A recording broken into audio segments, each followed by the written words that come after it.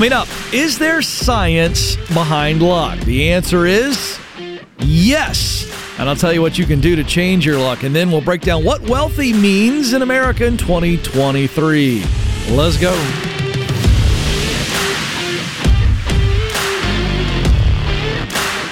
Helping you win in your work life so that you're winning in other areas of your life. I'm Ken. This is the Ken Coleman Show. So is there science behind luck, or is it truly this just random thing? You know, oh, that guy's so lucky, or she's so lucky, or oh, she was in the right place at the right time and a horseshoe fell on her head. Is that how luck works? What do you think? Well, I'm going to tell you how luck actually works. I love this kind of stuff. I'm always reading things and studies and things of this nature. And so let's break down luck, first of all. So luck defined as good fortune brought about by chance. Good fortune brought about by chance. So what if science says it's more good fortune brought about by good habits? Or, I wrote this down, what if it's good fortune brought about by increasing your chances? Oh, think about that. If you're in a raffle for whatever your local charity is and you buy more tickets, then your chances of winning go up. So what about in our professional lives? Good fortune, good things happen to us. What if we increase our chances of luck by our discipline, by our habits? Is it possible? The answer is yes. So a lot of people have a fixed mindset, though, about luck. We just believe that the opportunities that we get or that other people get are completely out of our control. As I said, it's like the old horseshoe falling out of the sky and landing in your back pocket. Whoa, looky there. What do you know? I mean, and that's what people who just play the lottery are thinking. Well, maybe it's going to be me this time. How many of you, come on, let's be honest for a second. How many of you, even though you know the odds are like 1 in 836 billion or whatever it is, when that jackpot gets to a certain number, you go, I'm feeling lucky. And you buy a ticket because you go, it could happen to me today. But that's the kind of silly thinking that has actually nothing to do with luck. In fact, that kind of thinking, that kind of acting will continue to put you in a place where you feel like you aren't lucky. So, according to research by psychology professor Richard Wiseman, here are a few takeaways that I got from his research. So, what does science say about luck? Are there some things that we can do to make our luck better? The answer is yes. One is be open to meeting new people, connecting. Research revealed by Wiseman that luckier people have significantly higher extroversion scores on personality tests. So they're out there meeting. It could be just showing up at a local pizza place, talking to the person in line in front of you or behind you, and boom, some connection happens and an opportunity presents itself. That's just at its core, the extroverted connection, open to talking to, open to meeting people. Interestingly enough, turns out that luckier people smile twice as much as unlucky people. So if you're smiling more, guess what?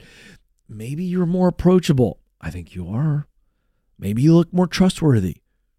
Maybe in an interview, you're up against somebody and you're just more winsome. You're just happier. You're smiling more. And they go, well, the other person probably a little bit more qualified, but gosh, sure did like hanging out with that other person. They were just so pleasant. Maybe that's why you get the gig. Luckier people also make eye contact with others and ask good questions. Again, this is about likability. The more likable I am, the more lucky I am. Alex, that is a mind-blowing idea. Here's what we take away. These traits that I just walked through, these actions, encourage positive social connections, which then create opportunities that may not have been there if you weren't so stinking likable or if you didn't ask a good question. So we know this opportunity comes through new people. You've heard the old phrase, it's not what you know, it's who you know. So get in proximity. Introverts, you can do this. It may be hard. You may not be able to do it as much as an extrovert like me, but you can do this. Here's another one. Be open to meeting new people is one. How about be open to new experiences? Learn to say yes. Learn to capitalize when an opportunity comes where you go, I don't know, do I really need to do this? But this is kind of neat. It's a neat experience. Maybe I should do it. Maybe I should say yes to more experiences. And you get in and you learn something. You do something. You're able to meet people. The idea here is open-minded. Open-minded to new opportunities. Flexible. Don't get so hung up in your rhythms and your routines that you miss opportunities that are right in front of you going, hello. And you're like, well, it doesn't fit my schedule and blah, blah, blah, blah, blah. Here's another one. Another action. So we said, be open to meeting new people. We said, be open to new experiences. How about trying to be a resilient optimist? Now, this is a mindset that you're going to have to really force yourself, some of you. Some of you a little bit more optimistic than others. I tend to lean towards the optimistic, you know what, I'll hang around. I think it could change. I think it could change. And sometimes it gets me in trouble. But it also sometimes keeps me in the game long enough to where something pops. The idea here is look for the silver lining. Even if you can't see it, look. Trust that there is a lot of positive outcomes in your future. This is interesting. It's all perspective. One story from Richard Wiseman's research that really made me chuckle. One of the men that he was interviewing in the course of the study had broken his leg. And so Richard naturally said, do you feel that you're unlucky? I mean, that's a bad break. And the man said, not at all. He said, because the last time I ended up in a hospital, he met a nurse who turned out to be his future wife. So there's a guy that goes, you know what? I was in the hospital for something that sucked. And then I meet a great nurse who ends up being my wife. Begs the question, I wonder if he got a sponge bath out of that. I digress. But the inquiring minds want to know. What happened in that engagement in the hospital room to where we go, maybe we should see each other outside of this when I get checked out. I don't know. It's just the way my brain works, guys. but he has reason to go, you know what? Something bad happened to me, and then something good happened to me. And he says, if I hadn't broken my leg, I don't meet my wife. Isn't that an interesting perspective? Is it possible that this negative thing that is happening to you now is positioning you for something good to happen? Gotten laid off, gotten fired, maybe you've gotten overlooked, and the signals are saying, I shouldn't be here any longer. Instead of going, well, my life sucks. I'm the unluckiest person in the world. I'm going to retreat to the corners of life. I'm going to get on the bleachers, and I'm just going to do my best to get through this. Maybe you go, you know what? There's a silver lining here. Maybe I got laid off because there's something better out there. Maybe I've gotten passed over because I'm not supposed to be in this company and I'm supposed to go somewhere else. Maybe all of the crap I've been going through over the last period of time has been preparing me for the next season. So here's the point. Don't sabotage your own potential by thinking that your opportunity for goodness in any area of your life, not just professional, don't sabotage your potential by just thinking that you're limited, that the goodness coming your way is fixed. I'm unlucky. I'm just one of those people that I just can't get anything to go my way.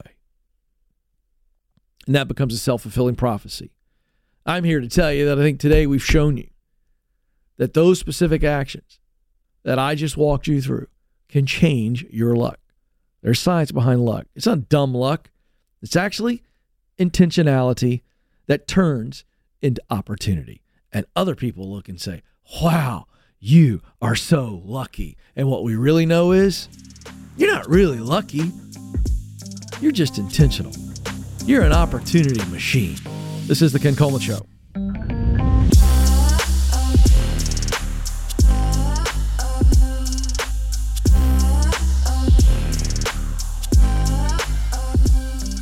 This episode is sponsored by BetterHelp. You know, one way to win at work is to do work that you care deeply about. Like, you actually give a crap about it. It's meaningful. But what do? How do you do that? Well, you got to dig. You got to figure out, what is that? What is in my heart? So I ask people all the time, who are the people you really want to help? So you got to spend time on that. So how would you spend maybe an extra hour a day? Is it about reading a book, listening to a podcast like this, or something else? Is it a new skill? Or is it coffee with a mentor? Is it yoga? Maybe, maybe not. But can I make a suggestion? If this is about the heart and doing meaningful work, I think therapy can help you find what really matters to you. Your life experience, environment you grew up in, pains, victories, that shapes your heart. And if you're thinking about therapy as, well, I just got to have something really bad going on in my life, I think you're missing it. I want you to try BetterHelp. Just try it. Therapy isn't just for people who are going through trauma.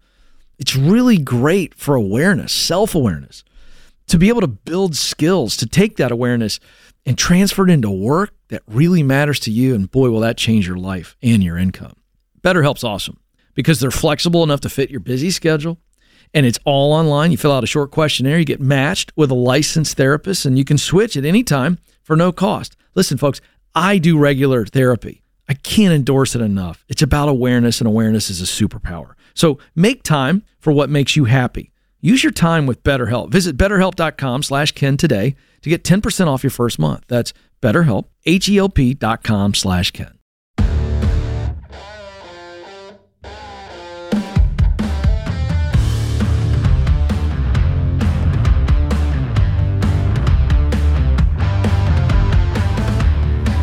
Welcome back to the Ken Coleman Show, where our whole entire aim is helping you win in your work life. That means more money, more meaning, and let me tell you something. When you have more money and more meaning,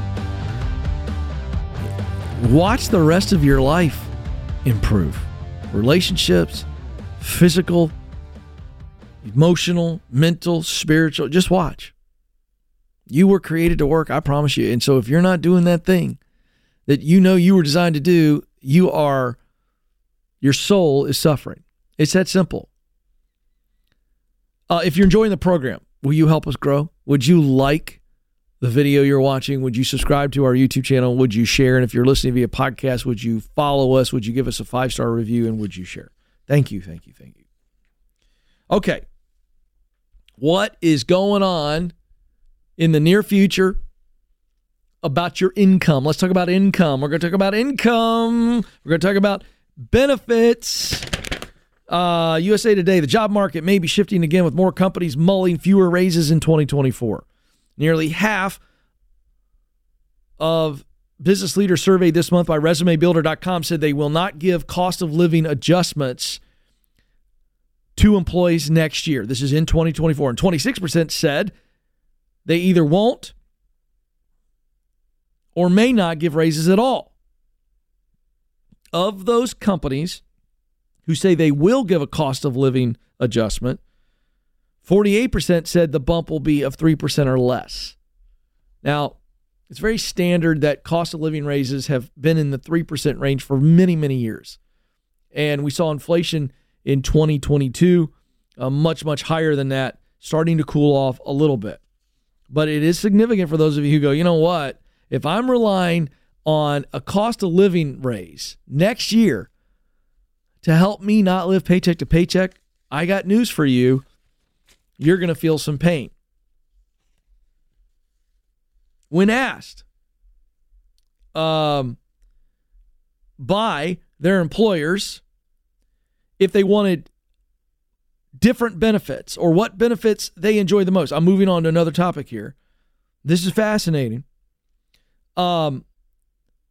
Workers said they wanted an emergency savings account as a job benefit. So this is beyond traditional retirement, like a 401k and a match, right? So when employees were asked what they would do with the extra money, a benefit from their paycheck, they said they would put $600 provided by an employer. They were asked, what would you do with the extra $600 provided by an employer? And workers said, this is from an EBRI survey, they said they would spread it out. $192 towards funding retirement, $171 to an emergency savings account, and $89 toward a health savings account, followed by paid time off, college savings, and paying down college debt. About 42% of employees want to be automatically enrolled in an emergency savings account through their employer. So, much like your health savings account, your 401k, the idea is your employer automatically takes it out of your check. And so this is the idea of you do it and I forget it. It's a forced discipline. And it works wonderfully with health savings account. It works wonderfully with retirement accounts. So now employers are saying we want an emergency savings account. Now I find this very interesting because for years Dave Ramsey has talked about in the 7 baby steps, that baby step 1 is an emergency fund, and we cap it at $1,000 just to take care of some of your basic emergencies. And then you move through baby step 2, paying off all of your debt, smallest debts to largest debts. Then once you're out of baby step 2 and baby step 3, we're now going to increase the emergency fund from $1,000 to 3 to 6 months of your living expenses. So this is interesting. Now people are going, I need the help. Just take it out of my check, right? Just go ahead and before I get my check, just like you take out taxes, just like you take out Social Security, just like you take HSA, just like you take out retirement, they want their employers to take out money for an emergency fund.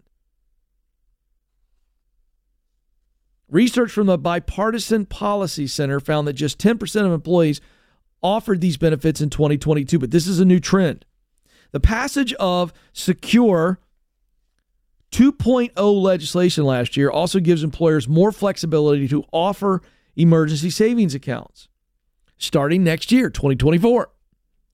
As much as 3% of an employee's paycheck can be automatically placed into an emergency savings account up to a total of $2,500. So this is between the range of what we at Ramsey Solutions recommend, $1,000 emergency fund before you start paying off debt.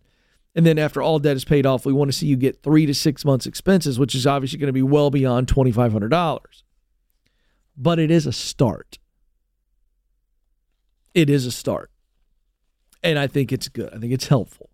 But you don't limit yourself. If you're willing, here's the point I'm making. If you're willing to say to your employer, I want you to take out of my paycheck an amount up, and then once we cap at $2,500, I want you to put that in a savings account. Great, but don't stop there.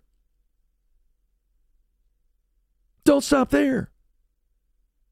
You need to be paying yourself every paycheck. Beyond this, do you need this? You don't need it. I think some people are so undisciplined, they're just like, I got to get my life straight. Just take it from me because I don't have control. And I'd rather you get control and go, all right, I could be saving way more than $2,500 in a year. If when I get my paycheck, I say, all right, I'm going to live on less than I make, which means I'm going to take a certain amount every month and I'm going to save if I have no debt.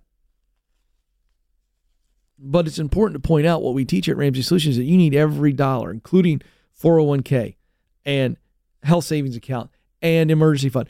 If you're in debt, don't have your employer withhold any of that. That all needs to be coming to you so you could put every penny towards debt elimination. And then once you pay the debt off, watch yourself stack savings. Now, this is a great story, Alex. Levi's. Anybody wear Levi's in there? I haven't worn a pair of Levi's in a long time. Do you wear Levi's? Alex does. I guess they're kind of cool and hip again. You're cool. I mean, you wear your skater shoes and all that. So Alex is cool.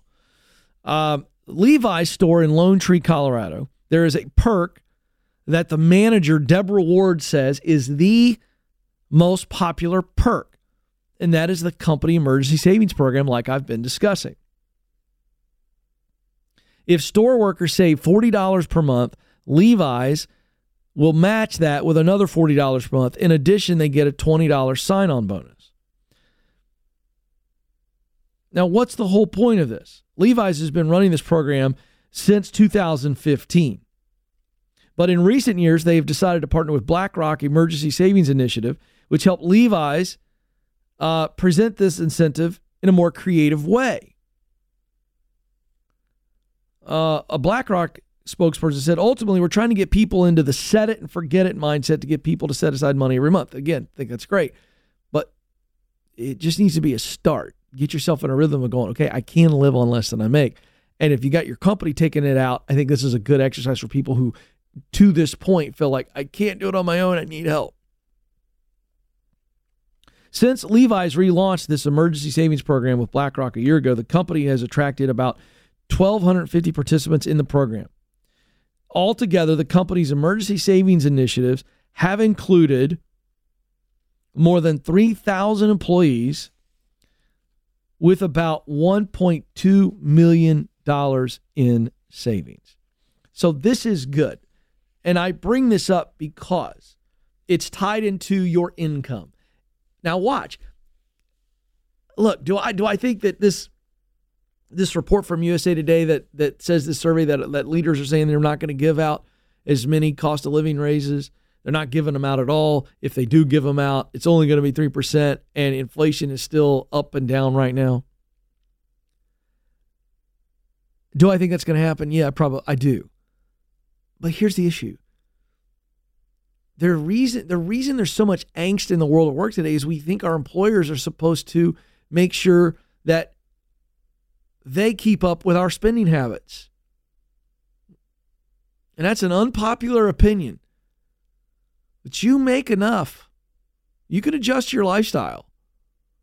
People do every day and every decade when inflation goes up. So you are in charge of your income. It's not what you make, it's what you keep. This is the Ken Coleman Show.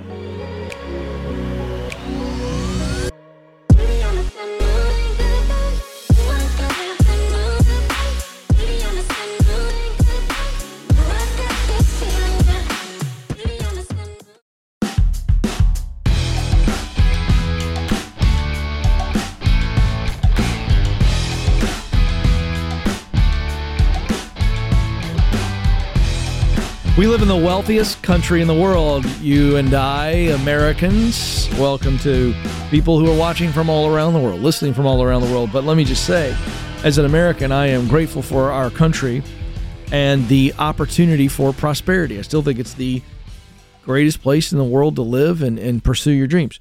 But wealthy is a very interesting word. You know, we've talked a lot about wealthiness.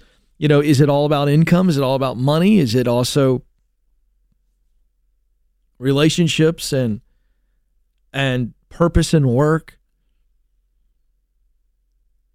Is it also being wealthy relationally and wealthy professionally, in that we have a sense that we are so rewarded at work? The reward of work can make us feel wealthy. I absolutely believe that. But let's break this down. I've got an interesting article here. What is wealthy in 2023? There are 5 numbers we're going to walk through. And this is fascinating. Where do you stand on this?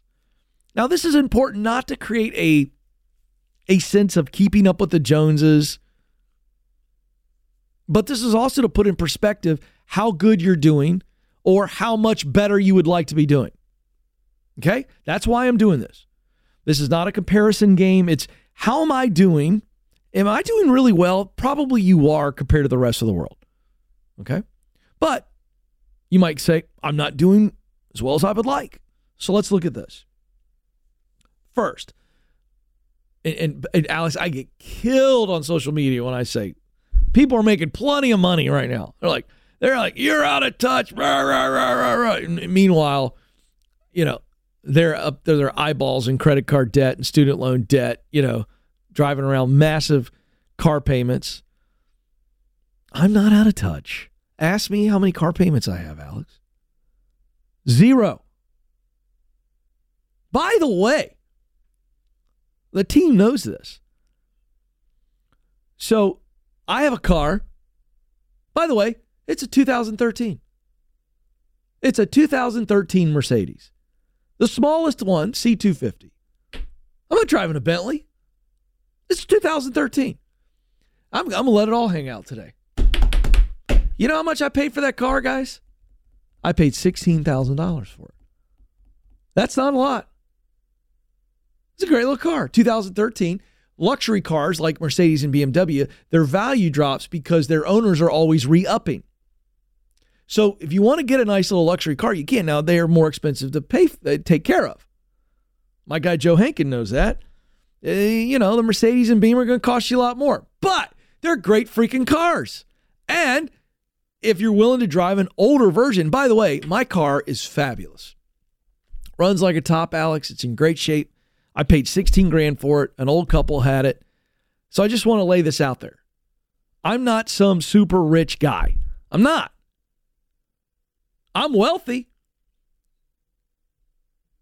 I think I'm wealthy. We're going to find out if I'm wealthy in just a moment. But I feel like I'm wealthy. But I also am driving a 2013 car that's paid for. My wife drives I'm trying to think of the year. I think she drives a 2015 Acura MDX. Okay. You ready for this? I had to buy my kid a car. I got 3 kids. I had to buy Ty a car. He's got a 2012 Ford Explorer. I got 2 more kids, Chase and Josie. Next year, 2024, Alex, both of them come online with driver's license. And I got an old, beautiful, classic convertible Karmann Ghia that my dad gave me. He gave it to me. I spent about $5,000 fixing it up. I'm going to have 6 cars. 6. Good Lord, pray for me. The auto insurance alone, Bob. It's crazy. All right. So I'm just letting you know, like, those of you that are come at me right now, like I'm out of touch, I'm not. I live on less than I make. I got a lot of expenses. Cry me a river. You make enough. You just got to change your lifestyle. By the way, you know why I can't drive a $50,000 car? Because I got to buy cars for freaking teenagers. That's why. All right. Median household wealth hit $192,000 last year. That's up 37% since 2019. So, folks, income is up. All the snowflakes killing me on social media when they put these clips out. It's up. It's not my opinion. It's up. But so is credit card debt. Yes, are things more expensive? Yes, but for crying out loud, that next door millionaire, everyday millionaires, they're living on less than they make. Now, inflation has hit a 40-year high, steepest mark in 22 years. I get it. That was in 2022. It has abated a little bit in 2023. In a recent survey of 2,000 Americans by LendingTree, 59% said they do not believe they will ever become wealthy. Wow. That's what I want to take on. 59% of Americans go, I'll never be wealthy. Now, we're going to break this down. What is wealth? Here we go. 5 numbers that define wealth in 2023. First, $2.6 million. Write it down. $2.6 million. This sum represents the net worth of the median American family in the upper 10% of income. So if we were to say that the upper 10%, the top 10% of families in America, we'd say they're probably wealthy. So what is it? Their net worth, the median net worth is $2.6 million. All right, next. $483,000. That's our next number, number 2. This is how much Americans believe they would need to earn in a year to be rich. $483,000. That's what Americans say. If I make $483,000 this year, I'm rich. Does that number surprise anybody? Very random, 483,000. Like, why not round it up to 485? You know? I mean, it's so random. But this number, $483,000, is 6 times the $75,000 average salary earned by full-time workers. Now, that was the average in 2021. Now, these numbers have bumped up a little bit, but they're in close enough range. 72% of Americans said they feel financially insecure because of lingering inflation. And they think, I got to make more money. If I could get to 483, I'm sitting pretty. By the way, Very few people ever sniff that number. Next number, 2.2 million. This is how much net worth an American needs to be considered wealthy, according to Charles Schwab. It's an annual survey. You expect it to go up a little bit every year, but you'd be wrong. Back in 2020, 2.6 million was the number that Americans said they needed. That net worth. So 2.6, meaning I have assets equaling 2.6 million. Okay? That's what people are saying. If I have 2.6 million, retirement accounts, a house, whatever, then I'm considered wealthy. Next number, 560,000. This is the average net worth of Americans who actually feel wealthy. So nearly half of Americans feel wealthy. And I like this number because I go, good for you. You should feel wealthy if you're making good enough money to have a net worth. Now, that's not the $1 million net worth. And it fell short of the 2.2 million they aspire to, and the 2.6 they think says I'm actually there. And then lastly, $1 million. The term millionaire may have lost some of its luster, but it remains a benchmark. It's a magic number for a lot of people. I am a millionaire. You remember the show with Regis Philbin? Who wants to be a millionaire? But again, the definition of a net worth millionaire is, if I look at what I own versus what I owe, if my assets that I own equal to $1 million, I am a net worth millionaire. It does not mean you're making $1 million a year. And interestingly enough, Ramsey Solutions did the largest study ever on net worth millionaires. Third largest group of net worth millionaires were teachers. The median income for teachers in the United States is now $63,000. It can be done. So why do I share this? We're talking about money. And I want you to know what other people think is wealthy.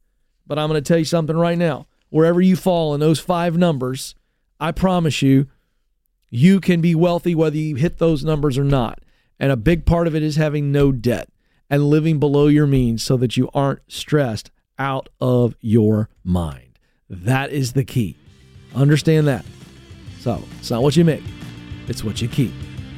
This is the Ken Coleman Show. Press on.